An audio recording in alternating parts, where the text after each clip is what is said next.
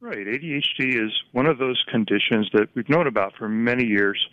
It has two main symptom patterns. The first one is difficulty paying attention, and the second one is a tendency to do things without really thinking about the consequences. So you're really hyper or really impulsive.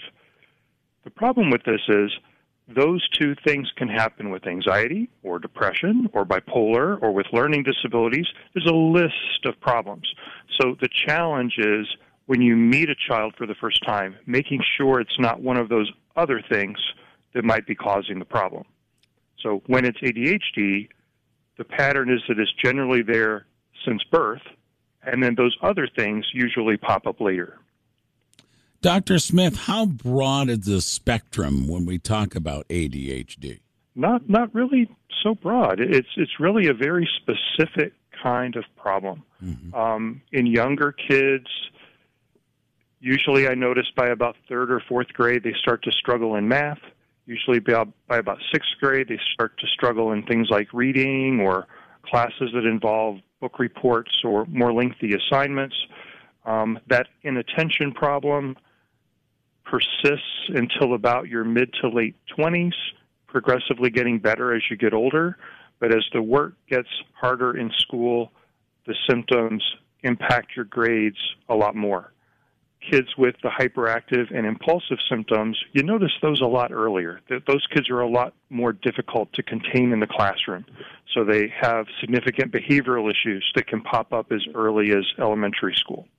With us this morning is Dr. Jeffrey Smith. He is a child psychiatrist with Akron Children's Hospital. So let's go back and hit that reset button, Dr. Smith, and talk about ADHD, just for an education with some of the parents that maybe are inquisitive for what we're talking about and might not know exactly what it is. So the letters stand for Attention Deficit Hyperactivity Disorder.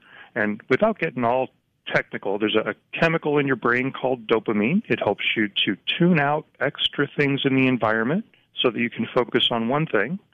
And it also helps you to stop and think before you react to things. Kids with ADHD don't have the same amount of dopamine that everyone else does. So that's the core problem. And it's difficult, wouldn't you say, for a parent to do this diagnosis themselves because, one, they might be blind to their children alone, and two, some of these symptoms are very similar to students and kids in the adolescent age of just growing up. But it's real important to get on this as early as we can, and that's why I personally think that professional help is certainly a way to go if you're seeing some of these symptoms. Definitely. If you have this diagnosis and it's untreated, by middle school, kids start to get depressed because they're falling behind their classmates.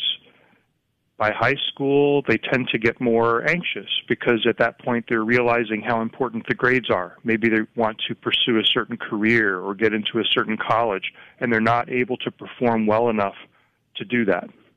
By the time they reach their teen ages, they tend to be a little more prone to caving into peer pressure. So since they don't stop and think, they have higher risks of substance use and teen pregnancy. In that first year of driving, they have 3 times more accidents than people who don't have ADHD. So recognizing this early and getting treatment can be very helpful and prevent other problems. It can really be life-changing, folks. Dr. Jeffrey Smith is with us, child psychiatrist at Akron Children's Hospital. So, Jeffrey, let's get into the treatment. Once the diagnosis is made, and let's say you've diagnosed a child with ADHD, let's talk about the treatment for these children. There are 2 approaches to treatment. What we really like to do first is help parents understand you didn't do this. This is just something that happened on its own. But the way that you parent a child who has ADHD is very different than the way you would parent a typical child.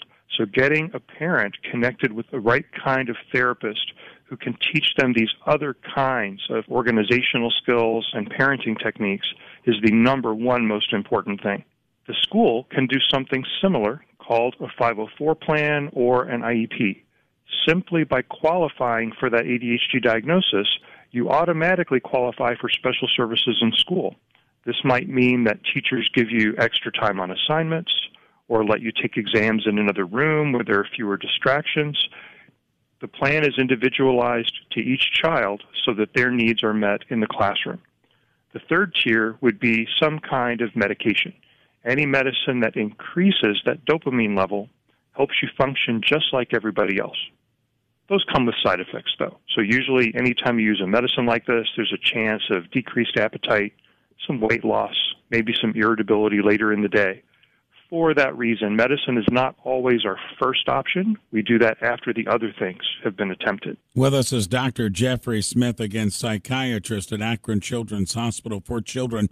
So, David, when we talk about the treatment and such, is this a long road? I mean, once the diagnosis is made with ADHD, is this 6 months to 8 months? Is this until you see the change?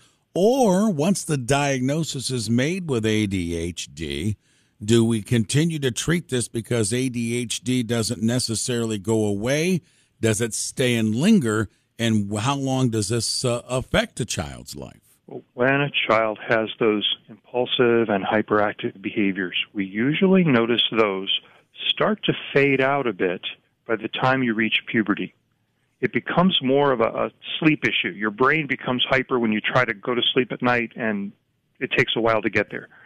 The attention problem gets progressively better until about your mid to late 20s, but it does linger.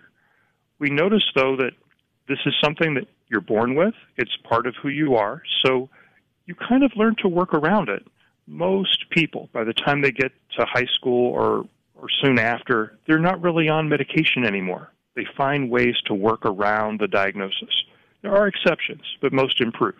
If you have to have a mental illness, this is the one that you want because it always gets better as you get older. Jeffrey, to wrap up our conversation this morning, and there's probably a lot of parents and guardians out there listening and saying, oh, that's a symptom. Maybe I should get on this.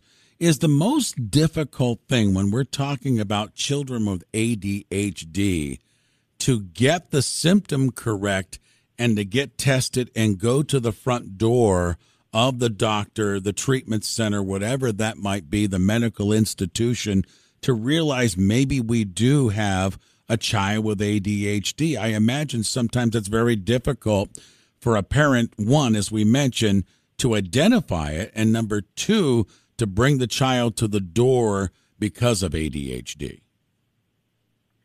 Well, there are many screening tools out there that can be implemented by several different specialties. So certainly you could go to a child psychiatrist, but your primary care doctor also will have access to many of the screening tools that would give you a general idea of whether those symptoms are present.